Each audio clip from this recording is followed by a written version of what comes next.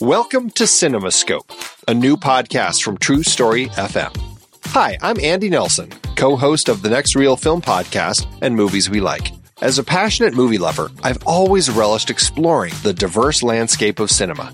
And when you look closer at the taxonomy of genres, subgenres, and film movements, you see an intricate web of interconnections and influences. This complex cinematic family tree spans only 125 years. So how did styles as diverse as the French New Wave, New Queer Cinema, and Ozploitation emerge?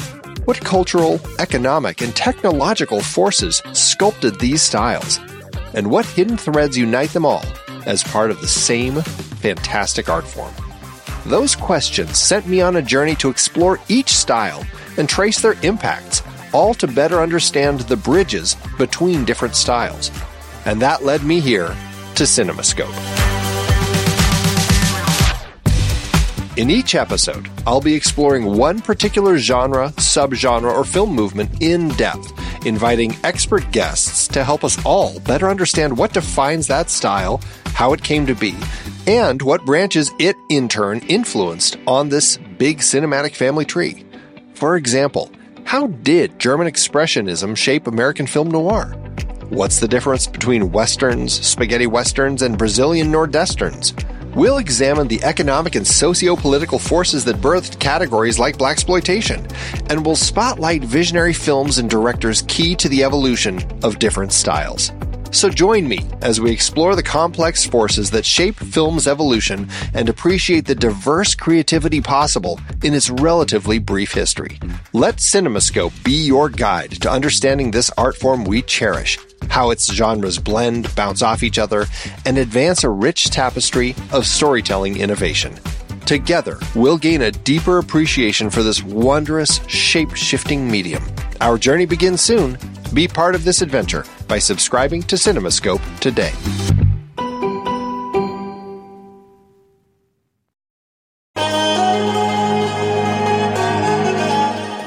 I'm Pete Wright.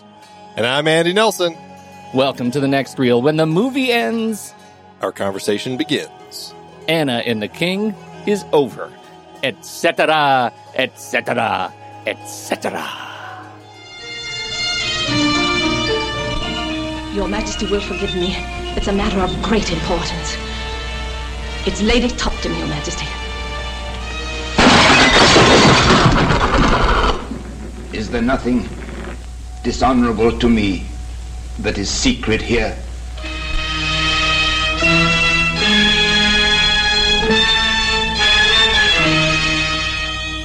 Mary, how shall you like if I make you watch what I shall do?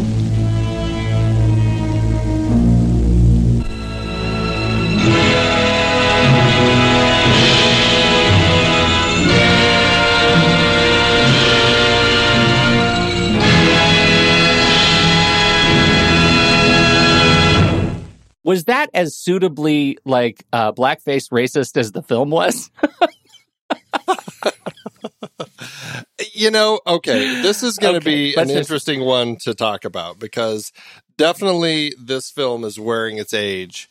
And I don't know if that ever went away with any of the iterations of the story. I don't know that it did. All the way up until 1999 when Andy Tennant decided to make his own version. Yeah, I mean, that's of all of the things that hit me about this movie, that's the one that sticks out as sort of a sore thumb because I have to say, I enjoy my time with this movie. I've always loved this story, and I've learned a lot about kind of the genesis of it. I'd never seen this version of it, and I'm a big fan of The King and I, and Yul Brynner's, et cetera, et cetera, et cetera, is, chef's kiss for the ages. And that colored my entire interpretation of Siam and Thailand, that they probably sing in sort of Victorian English all the time. I saw it just young enough that, man, it broke me for what Thailand actually is.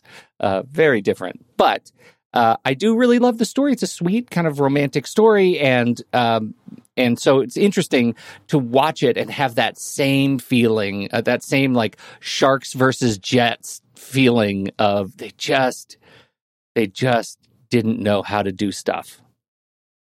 You know what I mean? Well, are you saying The King and I didn't? No, I'm saying they didn't. They absolutely didn't. Yul Brynner wasn't wearing a fake tan. No.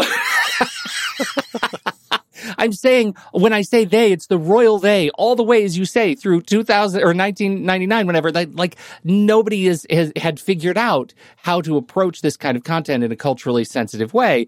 And we learn stuff, right? Like over the years, we learn stuff. So as much as, I feel like I'm softening my perspective on some of these antique views on filmmaking. And, so that part of it does not hold up. And, but I can still celebrate it for what is a lovely, ultimately to me, a lovely film with some interesting stuff going on. Once you can get past the way that filmmaking was made at this point, I mean, even to the point, I mean, I don't think any version of this story that has been filmed, and I imagine stage versions as well, has ever really handled the casting and, I mean, really kind of just even telling the story in a way that is a little less problematic. But and then even in the 1999 version, it's like Chow Yun-fat is not Thai, and again, it's okay that they at least cast an Asian actor, but at the same time, they were kind of doing some cultural washing as well, just saying, you know what, he's Asian, he's good enough. And exactly. So it's, it's like considering bases covered, right? Like, yeah, Jodie Foster's not British. Right. Yeah. It's an interesting thing that they've always kind of struggled with, to the point where, I mean, this film has largely, or this story from the beginning, when the book was first written by Margaret Landon, adapting Anna Leonowen's own account of her time living in, at the time, Siam, now Thailand. Ever since the book has come out, the people of Thailand have generally disregarded it as a story that's full of all sorts of portraying the society incorrectly, and not necessarily being respectful of the king, of the country, of its people, and to the point where, I mean, several Thai intellectuals in 1948, after all of this came out, they actually wrote a book called The King of Siam Speaks that kind of talked a little bit about it. And, I think that largely the story was, dismissed over there. But for a lot of the rest of the world, it has still been a very popular story. And I guess, in the scope of this type of story, especially coming out at the time that it did, I mean, what is it about the story that draws people to it so much? Is it the sense of kind of like the world history and like we get this journey of Anna Leonowens as she's kind of exploring this part of the world and learning a little bit about herself along the way? Well, sure. And the romance of the crusty old character who softens as a result of the relationship. And right, those are some, I don't know, romantic cultural tropes that I think we're sort of, to a Western eye, wired to find some affinity for. I mean, this is the stuff that romantic movies are made of. And so, yeah, I think that's probably it. But, to those critics' eyes, the Thai critics, the Siamese critics of the time, yeah, this was not made for them. This was made for the West, right? This was made for then British audiences, right? Like in the book in 1870 and the original books, I should say. I'm really curious about the English governess at the Siamese court and Romance of the Harem. Those were Leonowen's actual memoirs. Where are those? Like, I can't find them. I can't find the audiobooks of those original publications. I tried. And I'm really curious how things are portrayed from the woman who experienced it. Was she authentic, or how thick was her, Victorian lens when she viewed the King of Siam and the temple, right, the palace?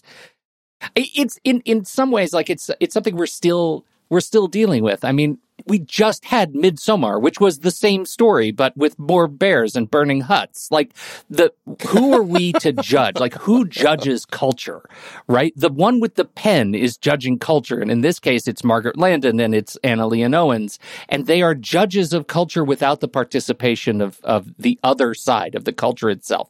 And I think that's the constraint of this movie. That's the thing you have to get over to enjoy the hardwired kind of romantic stuff. Is that a fair assessment? I think so. And I think that, it's interesting because there's definitely this type of story about a person going to another culture. And I mean, to a certain extent, this is really going to also fall into the same trappings that any story like Dances with Wolves or Avatar or any of those are a part of, where you have the white savior character who's coming in and helping these poor people, these, in this particular case, these, barbarians who live in Thailand, the film's words, not mine, by the way, but so they can, learn how to be appropriate and act like the British do and all of that sort of stuff. Mm-hmm. And I think that's a big element of this type of story. There is always going to be,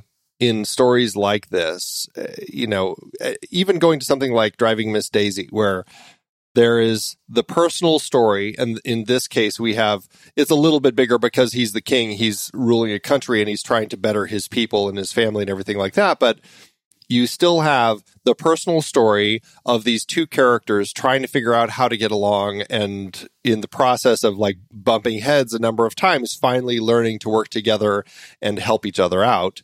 But then you also have the bigger picture, which, is probably more what we're talking about at this particular point, which is really about kind of the culture and how, as an audience, we're watching a film like this and we're seeing this particular kind of story of colonialism. Isn't it great that the British could come in and fix these people? And I feel like that's exactly it, right? But and you know what? Why do I feel like I should have exactly the same problem with this movie that I do with Gone with the Wind, and yet Gone with the Wind makes me mad. This movie doesn't make me mad, and I think it's explicitly because Gone with the Wind is my culture. That's my history, and so there's like an arm's length distance that I have to keep reminding myself is this is doing a Gone with the Wind to other people, and Pete should probably feel strongly about that too. And so I don't know. I mean, are you hit with any of that?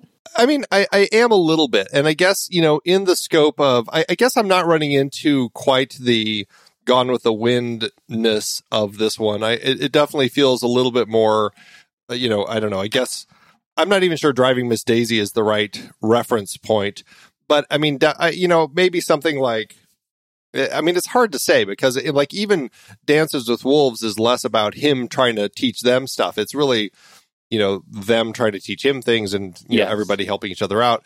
This one is really, she's a teacher. And so it's hard to say, well, she's going in to fix things. It's like, well, that's why they hired her. They brought her here very specifically to be a teacher and to help these kids. And it's like, okay, yeah, hey, I spent time in South America building latrines and giving immunizations when I was in high school. It's like, it's the sort of thing that, there's a part of you where you just want to, explore the world, learn other cultures, and help people out. And I can see both sides of the argument, but at the same time, it's like, I don't know, I guess in the scope of a teacher teaching, that's what they do, whether it's to, her teaching a group of kids in a British classroom or an Indian classroom or over here in Thailand. She's doing her job. Yeah, exactly right. Exactly right. And I never get the sense that she has learned anything about Siamese culture that changes her in a substantive way beyond what she learns about herself through the relationship with the king, right? Everything she learns about Siamese culture is still filtered through the lens of barbarianism, right? It is foreign. Even when she puts English dresses on the many wives of the king, they don't have underwear, and she's shocked at not having anything to wear under those dresses. It's still, everything is filtered through shock. What she learns is the stuff that allows her to thaw her icy heart, right? Like, she came not wanting to ever marry or fall in love again, and yet she develops a warmth for the king. And so while the king is learning so much, right, you can really, like, I get the sense that this is written in a way to demonstrate how inquisitive he is, right? He wants to learn a lot. The comedy comes when he interprets things strangely, right? He's a reader, right? He's a reader of many things. That, I think, is interesting. She is not portrayed that way, in my opinion. No, I mean, he is very curious about the world. And yes, I mean, he is in a position of royalty. And so has certainly, I mean, it's funny because you do learn over the course of the film from his, I'm going to forget what. Lee J. Cobb? Yeah, what was Lee J. Cobb's position in the government there? He was the prime minister. The prime minister. But you learn from him that at one point, like, he had recruited King Mongkut from a monastery. Like, he had been a monk, and then he came to be the king, apparently, I guess, when his father had died. It's funny, like, I kept laughing every time Mongkut was so much like the baby king, like, who gets everything he wants and was, like, so demanding about everything. I'm like, this person was a monk. I would feel that he probably had learned a few lessons of humility while a monk that he probably didn't forget. And I imagine a lot of that is kind of the interpretation from Leon Owens and then Landon in the novel. Like, doesn't it seem like the real conflict, the inner conflict in Mongkut, the story I wanted to see from him, was exactly that, like his own struggle, figuring out how to live with humility in the face of the trappings, the cultural trappings of royalty in Siam. Like, he wasn't bred a king. Why was it so easy for him to demand people be on their hands and knees all the time? Right. It's such and I guess it's like, I don't know if they said how long he had been a king by the time we stepped into the story. I don't recall that. Yeah, I can't quite remember. Yeah, I don't know. I guess in their culture, like, when men turn 20, they are supposed to become a monk for a while. And I'm just reading about Mongkut online right now. It says, the year that he went into the monastery, his father died. By tradition, he should have been crowned the next king, but they instead chose his older, more influential and experienced brother, who was the son of a concubine, rather than a queen. And so he stayed a monk for a while, and then eventually he did end up coming and becoming the king. But yeah, I think that's, I don't know. I would be so curious about I would love to watch a film about his story and his journey. Like, that perspective, I think, deserves to be told, and I think would make for an absolutely fascinating film. And so somebody out there, get to work. Let me ask you this. Do you have, when you finish watching this movie, with that question in mind, do you have any question as to the impact, like the verifiable impact that her relationship with the king had on Siam, now Thailand, writ large? What the film portrays and what we know about, like, do you feel like you were watching something that is at least rooted in truth? I mean, yeah, I think so. I mean, I do get a sense that inevitably with a story like this, especially told at the time it was, you kind of have to walk into this knowing that there are going to be a lot of inaccuracies as far as the actual history. But I mean, I knew that she was a teacher. She taught his son. And I do think that I don't know. I guess I kind of bought into the fact that Chula Longkorn, his son, would end up kind of becoming, I don't want to necessarily say a better king, but, having learned from her as a child, and also from his father, who, as you said, a very inquisitive person who was passionate about learning, passionate about the world. And I think Chula Longkorn probably got a lot of that from his father too, and went on to become a ruler who brought the country forward. So I feel like watching a story like this, I'm seeing it through a very particular perspective, but I also feel like I buy it. I would love to hear the non-dramatized, or like read the transcript of the scene that inspired the scene of Lady Thiang telling Anna that she failed. That scene in the movie was extraordinary. Like, it was an incredible gut punch to watch her talk about in such a stoic presentation how she failed because, she didn't teach her son, Chulalongkorn, the would-be king, the softness of the world, like the same sort of softness and inquisitiveness of the world that allows him to be a benevolent leader. And that sort of drives that transition into the final sort of sequences and his first act as governor and king of Siam. And I thought that was incredibly powerful, but that doesn't come from nothing. Like, that's the story I would love to see. Like, what was not dramatized about that? Well, what I found frustrating about that, because Gail Sondergaard, who plays Lady Thiang, I thought did a great job, very kind of reserved performance and worked well in that role. But I wish that the story of the young prince, Chulalongkorn, that there was more meat to it in the story. Like, he has one scene where he asks Anna a question to learn a little bit more, and because she's running off to go do something else, I can't remember where she's going, but she kind of dismisses him and says, you know what, hey, let's talk about this later. It's not even a complete out and out dismissal. It's like, hey, I got to go do something. Let's talk about this later. And then suddenly we're given, oh, he's not coming to class anymore. Why is he being so distant? I wonder what's going on. Well, I hope everything's okay. And like, that's what we get. And then she talks to Lady Thiang, who tells her that, she's always going to be remembered as failing her son. And I'm like, well, I don't know if I was given enough to actually buy into that whole perspective. But, and so that to me was the most frustrating part. I thought Sondergaard did great in the part, but I wish that element of the story was given a little more meat so that we could have really felt that when she said it, I think so too. And I couldn't help but think of, movies like, The Last Emperor, right? Like, just movies that show that development of childhood to royalty and the complexities that come into dealing with transitions of power, generational transitions of power, more effectively than this movie did. Because you're right, that entire storyline was in a microwave. Yes, exactly. It was so rushed. It was really interesting, and that's what's frustrating about it.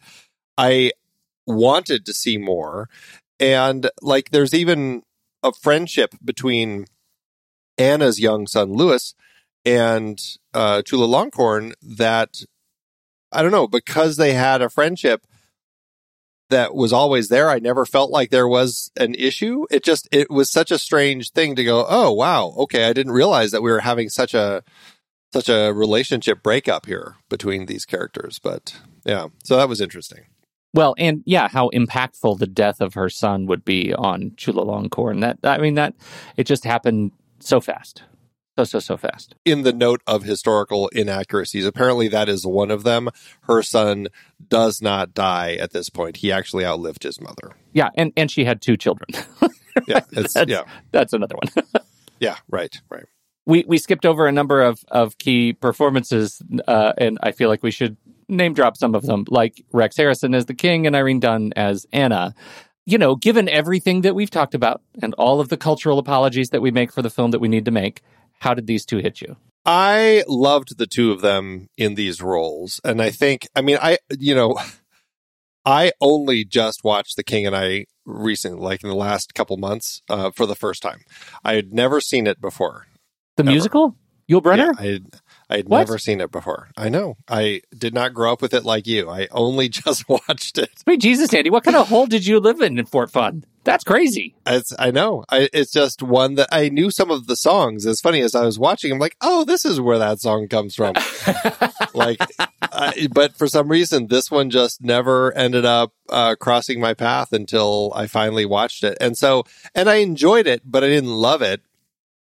I think Deborah Kerr and Yul Brynner were good in the roles. But after watching this, I don't know, Rex Harrison, I really have a hard time with Rex Harrison in some of, the films in the 60s that he does, but I loved him here.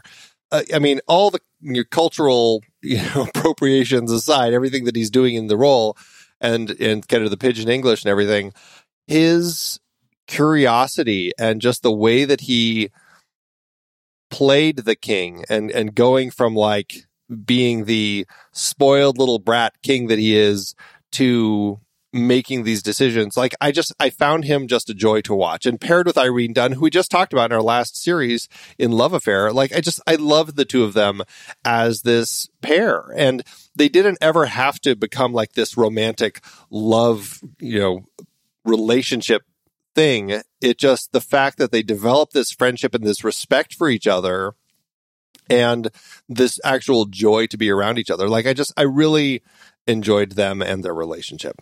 Yeah, I think so too. And I actually liked all the naughty twists and broken promises. And the entire first act is her trolling him, making the kids learn psalms and songs about broken promises and had the value of a home and a house, because that was the first promise he broke, was I promised you a house and I want you to live in the palace. You don't get a house. And so that little roundabout, like demonstrating the arc of their relationship by way of her using everything that was his against him, I thought was really fantastic. And talk about breaking down that emotional wall between the two of them. I thought it was just really funny. So I can see, and some of the critique that I've read is that inconsistency in his character is put on the performance, and I don't think that's fair. I really think it's written that way. Like, it feels written to be twisted inside of itself and mercurial and inconsistent. Like, that's the idea. I don't think any of that is Rex Harrison's doing. I think he performed what was on the page, and to me, he did it well. I like you, I don't love the pidgin English, but I thought that relationship that they developed was really great. I love how he keeps calling her in the middle of the night for things like, why can't we send elephants to Lincoln? It was so good. Yeah, he was fantastic. The whole idea of putting on a piece of paper the things about which you are particularly brilliant and handing it to your wife or assistant and say, if the conversation does bring up one of these things, because I really can rock these topics. That's like alpha gamesmanship. We should take that away from this movie, you and I. I've been doing that with my wife for years. Here, honey. These are the things you can bring up if there's a lull in the conversation. Chapter 1, pickleball. Okay. Yeah, so I was really great. Now, we talked about Gail Sondergaard as Lady Tiang. We mentioned Lee J. Cobb as the Prime Minister. How did he work for you? Not great, Andy.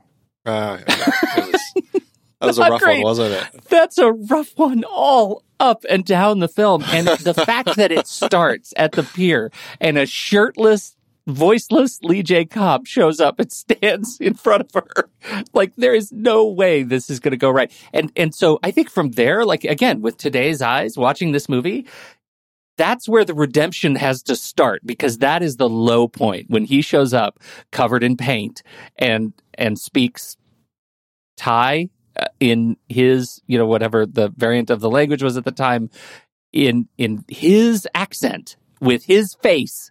Does not play. I never adjusted to Lee J. Cobb in this movie.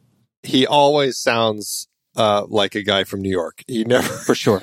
Yep. He never sounds like a person who is from Asia at all. Even I would have taken just doing it in a British accent, like anything, just so he didn't sound like Lee J. Cobb. Yeah. Like, I was just like, he goes from here to the docks working with his brother on the waterfront. Like, it was like way too close in just like that same tone. So, and I love Lee J. Cobb. Like, he's a fantastic actor who's been in a ton of great stuff, most of which we haven't talked about on the show. I'm just looking through his filmography. I think is the only thing we've talked about that he's done Coogan's Bluff, which is like, I mean, he's not even like, a big part in that. Oh, of course, The Exorcist. And so that's probably the biggest thing that we've talked about with him. But, he's just, he's such a great actor. And it's just a shame that he ended up stuck in this part that just doesn't fit him at all. Yeah,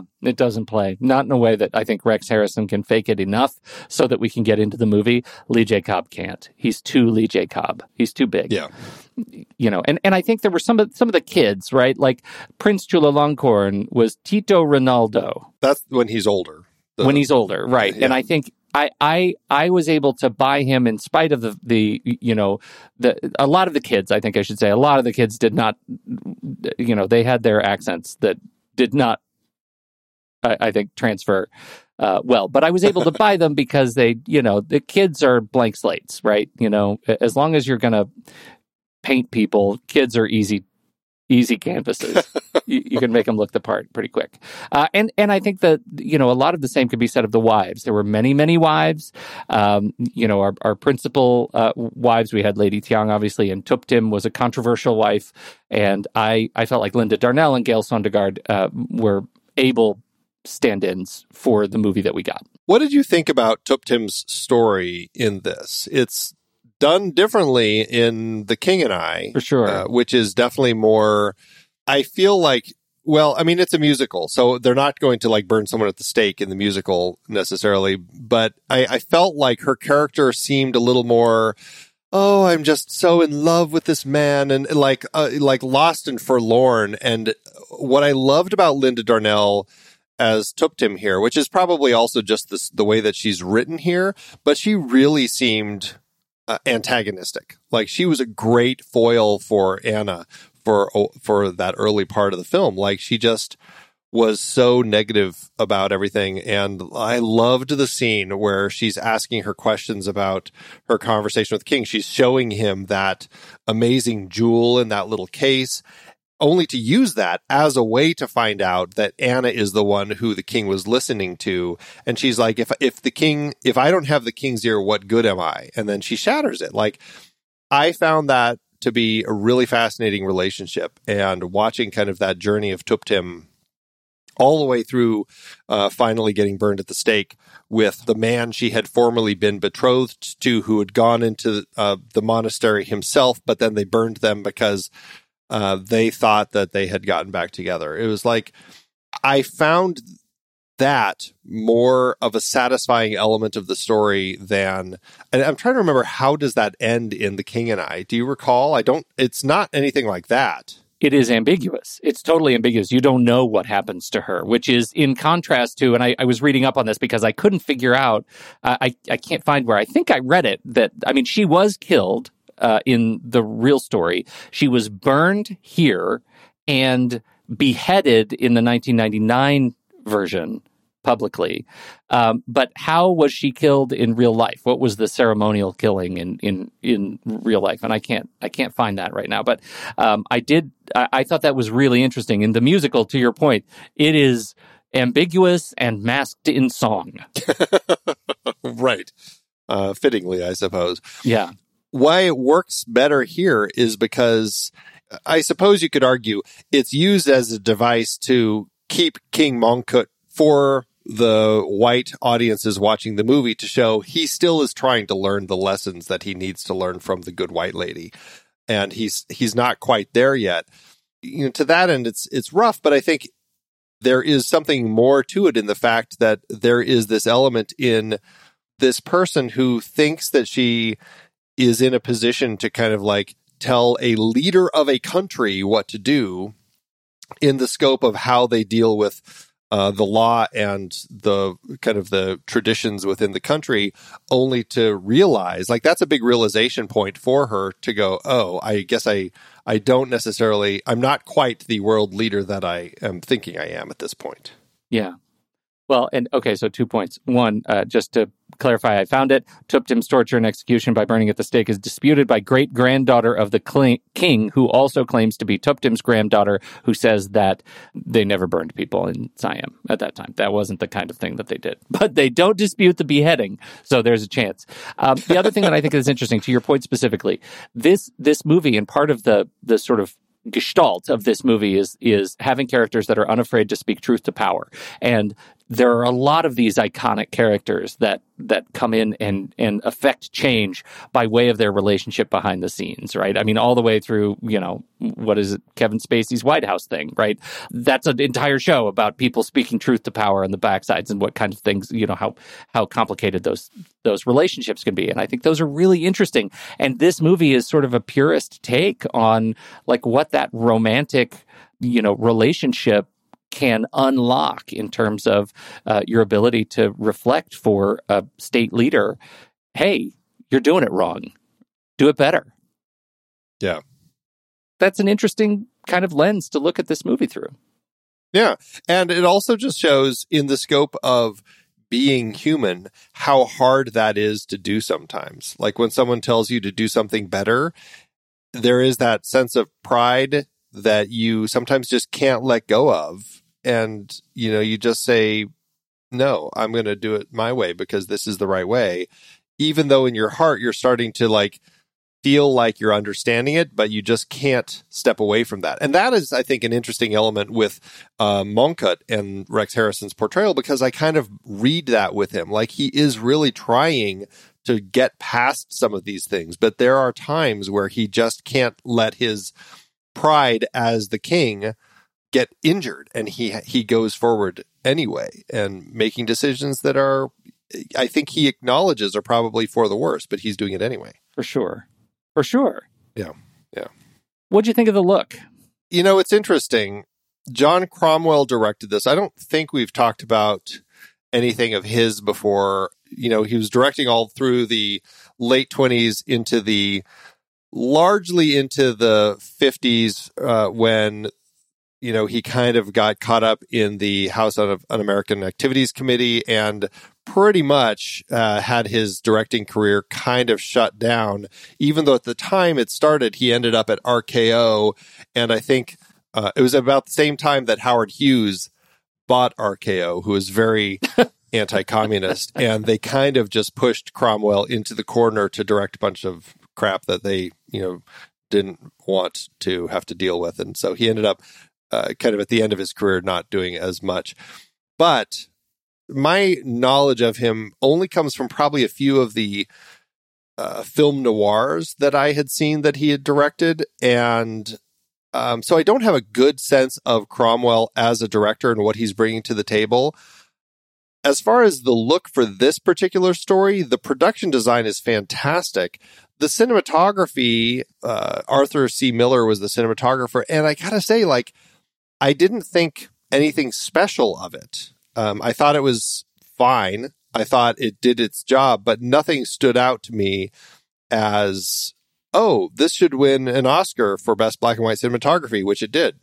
I don't know. What did you think of? Yeah. No, I'm right with you. It just everything felt staged. Everything felt really staged. There were beautiful sets. It looked good, but it didn't feel like it was this earth-shattering, vision of creativity behind the camera. I didn't walk away transformed. Yeah, which I felt like, I don't know, I guess I was just really surprised when I was looking at the awards, for the next part of our show. And I was just like, wow, really? Cinematography? Yeah. Huh, okay. Yep. That's not one I would have said. What did it win for, though? It won 2, right? The one of them was art design, I think.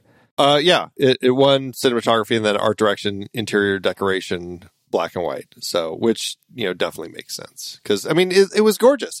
And I think it's one of those things. I mean, building a set for kind of a palace in another part of the world, I suppose there's an easy element to making it just look cool and beautiful. And so I suppose that they had, an easy job kind of coming up with really interesting sets for it. But I mean, I generally enjoyed that part of the film. Yeah, me too. I mean, I enjoyed the music. Yeah. I think some of it was a bit on the nose, but I did love the score. I thought it was lovely. Yeah, this is a Bernard Herrmann score that he did for this that, I don't know, as I was listening, I kept humming it afterward. And I'm like, I did find it quite captivating. I enjoyed the themes and everything. But at the same time, I'm like, is this the music of the era that kind of set the stereotyping of the Asian kind of chords that you would get when you would portray like an instant part of the world, like, oh, I heard that chord, now I know I'm in Asia. Yep. Like some of the chords in this, I'm like, and so I was wondering, I'm like, I wonder if this is where that came from, you know? Right. They just sort of landed on this. It did well. We might as well just turn out a bunch of Asian sounding scores for anything shot on the set that exists on the other side of the world. Yeah, exactly. Yeah. It is interesting to me, though, just on reflection, right? After watching this movie, I liked the movie, right? I enjoyed my time with the movie. To our question at the very beginning, I don't think we've answered the question, why has it transfixed audiences for so many years across so many variations, which we'll talk about in a bit. But there are a lot of versions of this in a lot of different flavors, and I don't understand that necessarily.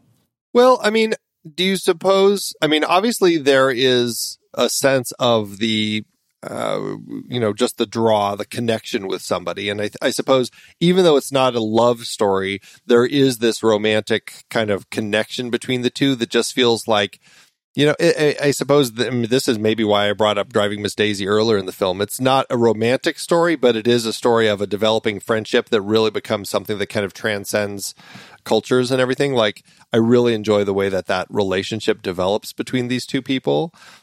And also, I suppose there is a little hint that audiences probably love with a story like this of a common person who ends up becoming the ear to royalty and, is somebody who is able to kind of like, affect change within a country. And I suppose there is this interesting draw that people have to a story like that. Like, oh, what would, I would love to be living in the royal palace and I get to tell the king what to do and they listen to me. Like, I think that there's an element of that also draws people to kind of the romance of this story. It's the story of being thrust into this big world, Yeah, no, I get that. Yeah, that makes a lot of sense. This is like, there's another version of this story of which, like, Watergate's Deep Throat was a big fan. Like, I got to see all the secrets and now I'm going to tell them in a parking garage.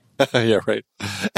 Actually, now that you went to the U.S. side of things, but it's like Dave. It's like a common person who suddenly is oh, wow, I get to play president now. Wow, look what I get to do. Yeah. Yep. I guess that's it. Yeah. All right. I got nothing else. You got anything else? That is it. So we will be right back. But first, our credits.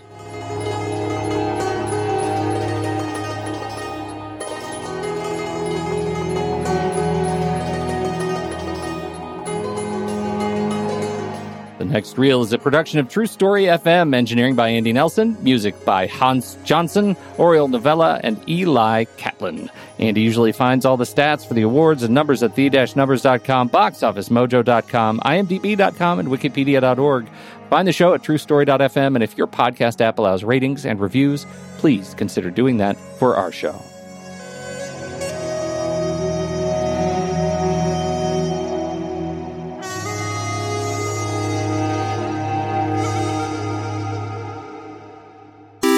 Andy, according to my friend Internet, this is what Letterboxd is. Letterboxd is a global social network for grassroots film discussion and discovery. Use it as a diary to record and share your opinion about films as you watch them, or just keep track of films you've seen in the past. Showcase your favorites on your profile page. That is a lot. You bet it is. That's why I want you to tell our fair listeners just one thing you do with Letterboxd that has changed the way you watch movies. Let them have it. Okay, are you ready for this? So ready. I love lists. As of today, I have 246 lists in my account.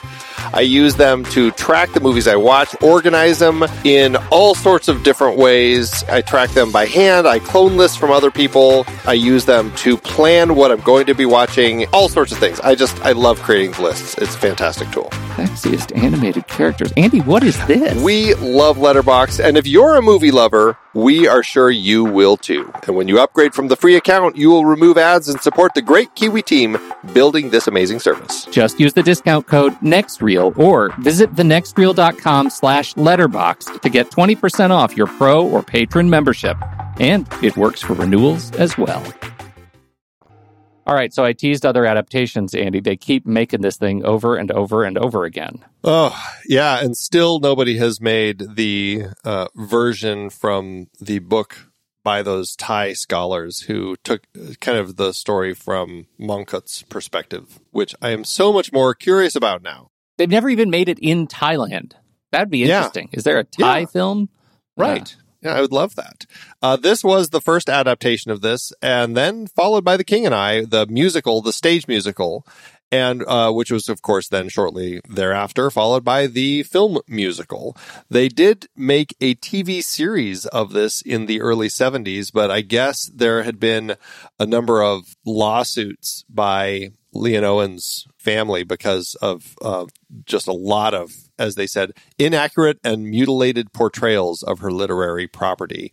It was an unsuccessful lawsuit, but I don't think the show lasted more than, looks like, 13 episodes. Then 1999 comes along, and there were two versions of the film that year. Of course, there was the Anna and the King Andy Tennant version with Jodie Foster and Chow Yun-fat, but there was also the King and I animated musical, which I remember this coming out earlier in the year before the other one. It was an adaptation specifically of the musical. It had a fairly decent cast. Morgan Creek and Warner Brothers Animation put it out, and I think it was the thing that killed Warner Brothers Animation at the time because it was such a complete flop. Nobody wanted to see it. Everybody thought it was a complete disaster, and it's funny when they crank something out like that just nobody wants to see. I mean, it looks like the poster. Oh, yeah, is as derivative as they get. Like, it looks like another another film. Yeah, it looks like the rip-off animated films that would always come out like when another film was coming out. Like it doesn't look like something that Warner Brothers would be putting out. No, for sure. I wonder if they beheaded Tup Tim in that version. Wonder how that plays in animation. Yeah, what happened to Tup Tim? Yeah, let me see if I can find Tup Tim. The king threatens to whip her to death, but he finds that he can't do it. She and Chulalongkorn, she's in love with Chulalongkorn in that particular version. Oh. And they escape on elephants with Lewis. Oh, and look at this. Okay, here's another one. The very end, it's the end where the king doesn't die. He lets his son marry Tup Tim at the end of the story and become king and queen. Yeah. But the king is injured, but he does heal. And then he's able to finally give her a house. Dance with Anna. He's able to dance with Anna in her house outside of the palace. Oh, my gosh.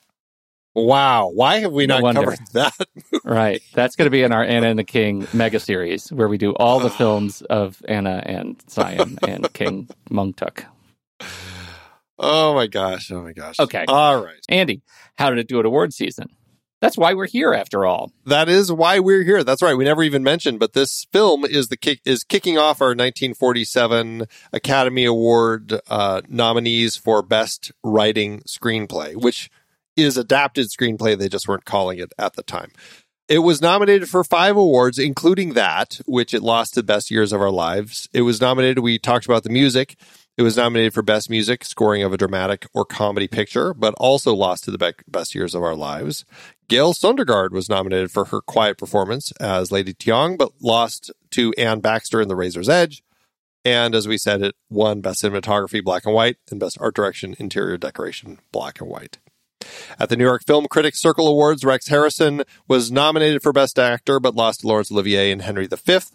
National Board of Review, it was in their top 10 films of the year. At the Cannes Film Festival, it was nominated for the Grand Prize Feature Film, but lost to, tons of films. 11 films win that award at the time.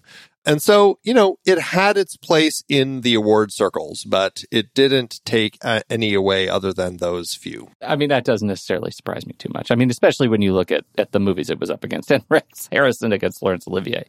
We just talked about him. I found myself a little surprised, though, that it was nominated for Best Writing Screenplay, kicking off this series. I think that there are some better picks of the year, which we'll talk about when we get to the end of this series. For sure.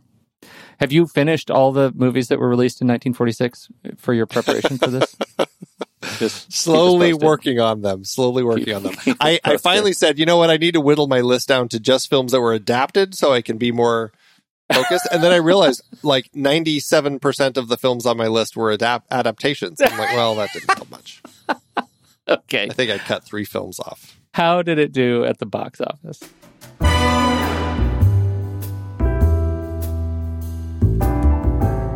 Well, jumping ahead 7 years from our last series, I was hoping to find a bit more information. Unfortunately, there just wasn't much for this film. I could find nothing regarding the budget for this. I did find that it opened June 20th, 1946, and it did go on to earn $3.5 million domestically, or $57.1 million in today's dollars.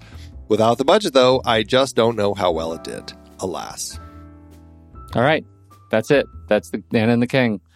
And now I don't know. I don't even know. I do want to go listen to that soundtrack real hard. Would you put this on over The King and I? Like, I know King and I you've kind of grown up with. Like, where do you stand between these two? Oh, absolutely not. No, because I don't think the story, I mean, I enjoyed the movie, but I don't enjoy the specific story enough without the addition of the music. The music adds like the next thing, the next layer of interest to me. And I feel like it is just because I grew up with it. It's like a complete thing for me, right? Everything else, this felt like until they start singing, this movie isn't finished. And so the movie never quite ended. I can see that for sure. I, as somebody who's never seen The King and I until, as I said just a few months ago, I may prefer this over The King and I. It's just Lee J. Cobb, some of the brown face, like some of that stuff is tough to get past. But otherwise, I really enjoyed the heart of this story. So, yeah. Okay. Well, there it is. Well, we'll be right back for our ratings. But first, here is the trailer for next week's movie, William Wyler's The Best Years of Our Lives. These are the great personalities who bring a memorable experience to glowing life. Samuel Goldwyn's masterpiece. The screenplay was written by Robert E. Sherwood, Pulitzer Prize-winning playwright of Petrified Forest and Idiot's Delight.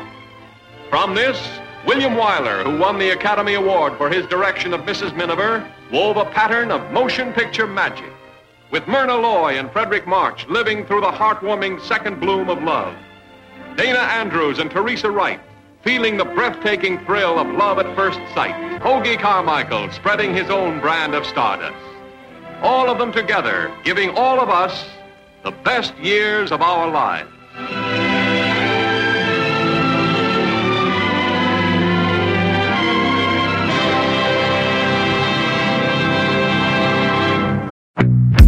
You know what I got the other day, Pete? Stephen King's latest. Want to borrow it? Do you know who you're talking to? What do you mean? Andy, when's the last time I read a paper book? It's been like decades. I would much rather use Kindle, or better yet, Audible. What am I thinking? I don't read paper books anymore either. I am an audiobook guy all the way. For those of you looking to listen to the books behind the films we talk about here on The Next Reel, get a free audiobook download and 30-day free trial at thenextreel.com/audible. It's the way to go. Season 13 is a fun one, looking at various awards categories over the decades, from Best Picture nominees to cinematography, adapted screenplays to visual effects, and a good number of movies we're discussing started out as books or plays that you can read now on Audible. 1940 Academy Awards Best Picture nominees Of Mice and Men and Wuthering Heights. What a great way to start this season. In other series, we also covered The Killers, based on Hemingway's short story. A Place in the Sun, Strangers on a Train, A Streetcar Named Desire. Beckett, A Boy and His Dog, The Princess Bride, Congo. The Scarlet Letter, Jackie Brown, The Woman in Black. So many great movies from so many great sources, and they're all on Audible. Producing this podcast is a lot of fun, but takes a lot of time. We've dropped the dynamically inserted ads because they're so annoying and have no connection to our content. Plus, they just jam those things in wherever they see fit. We listened to you when you said you didn't like them, so now we're directly appealing to you, our dear listener. Please consider an Audible subscription to help support The Next Reel and our family of podcasts. I have been using Audible along with my family for decades now. I love it, and I have read hundreds of books through it. I couldn't be more pleased with their service, and I know you'll love it too. Head to thenextreel.com/audible and get your free trial. It really helps us out, and you have a world of over 200,000 audiobooks open to you. So much great material available. Dive in with a free 30-day trial at thenextreel.com/audible. Start listening to amazing audiobooks of your favorite movie source material with your first free audiobook today. That's thenextreel.com/audible. All right, Andy, Letterboxd. We head over and look at all of our great stuff over at the letterboxd.com/thenextreel. That's our Letterboxd HQ page. You can see all of the show reviews and ratings and everything like that. What are you going to do personally, Soda Creek Film? I feel like I enjoyed this enough to give it 3 stars and a heart. I think that's where I'm going to sit with it, which actually is where I also gave the musical version. I think that this is just where that story sits for me. I don't actually think I have the musical version rated, but I do. I'm 3 stars and a heart for this one too. It's middle of the road with a little plus. I enjoyed it, and but for me the musical is probably a 4-star. Oh, okay. A lot of good songs. Yeah, a lot of good songs. All right. Remember, don't forget to visit thenextreel.com/letterbox to get your Patron or Pro membership. It works for renewals as well. So what did you think about Anna and the King of Siam? We would love to hear your thoughts. Hop into the Show Talk channel over in our Discord community, where we will be talking about the movie this week. When the movie ends, our conversation begins.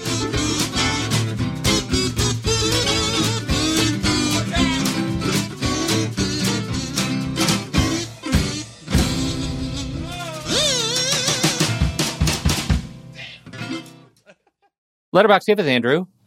As Letterboxd always doeth. Okay, I've got a 2-star. You've got a 4-star. You want to go up or down? Mine gives us a little meat to talk about. So maybe we start with mine if yours is okay. less serious. Mine's meaty too. I think I've got some meat too. But I yield the floor to the gentleman from Arizona. This is an interesting one. I want to go look at their review on their website. It is a 4-star by Flickers in Time, who says, I can't imagine the filmmakers realized just what an effective critique of colonialism they were making. Solid, entertaining telling of Anna Leon Owen's fictionalization of her own life. Huh. Effective critique of colonialism. Did I miss that? Is that because it... Did I see that same movie? Well, I'm curious. Like, is it possible to walk away from this film reading it that way? And I guess I didn't read it that way, but I am very curious now. I want to go look at their website now to see what they had to say. But flickersintime.com, I guess they have a movie review. I'm going to have to go look at it, but I don't know. That's really interesting. And I guess in the context of the stuff that she was doing still got Tuptim killed, like just in the context of the colonial infection didn't work? Is that what they were saying? In the wake of the devastation following World War II, Americans are questioning the whole idea of empire. The film reflects this in Anna's many speeches about individual freedom, rule of law, and national independence. At the same time, however, the story contains all the worst aspects of colonialism. Anna has picked up the white man's burden of civilizing the ignorant and showing them the light. She makes little to no effort understanding the Thais' ancient culture or beliefs. That's a really good question. I think we were getting there when we talked about how offended she's constantly kind of exuding every time something else hits her that isn't English. Like that makes a lot of sense. But her speeches, we didn't mention that at all. And her speeches about the importance of law and the importance of law to the king specifically, so that law applies to everyone, is specifically anti-colonial, right? Which marches around the world saying that our laws are the laws and the laws don't apply to us. They apply to those under our rule. Right. That's actually a really interesting take. It is an interesting take. I might need to read that full article and then, think about the movie a little bit more. Maybe it'll change some of my perspective of it. But post that in the show talk. I'd like to read that article too. Yeah, absolutely. Mine comes from Claudio Alves. This is a 2-star review and says the Margaret Landon novel was such a success in America that it was only a matter of time before Hollywood turned it into a movie. 20th Century Fox producers Daryl Zanuck supposedly marveled at the comedic possibilities of the story, the clash of cultures tempered by personal drama, tenderness, and conflict. Knowing Zanuck's opinion of the novel certainly helps explain the strange tonalities of 1946's Anne and the King of Siam. While I appreciate the avoidance of romantic undertones, there is something unsettling about the jesting attitude that consumes a lot of this flick. I totally get that. I get that perspective because it has put a jesting, comedic transparency layer on top of stuff that's pretty darn serious. Yeah, although, and this might be something with that we could say regarding John Cromwell.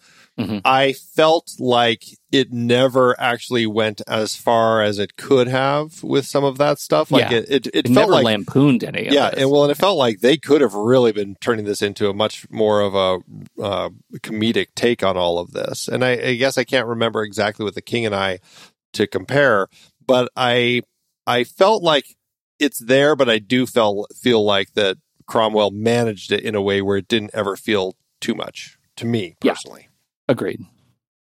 Okay, that's all I got.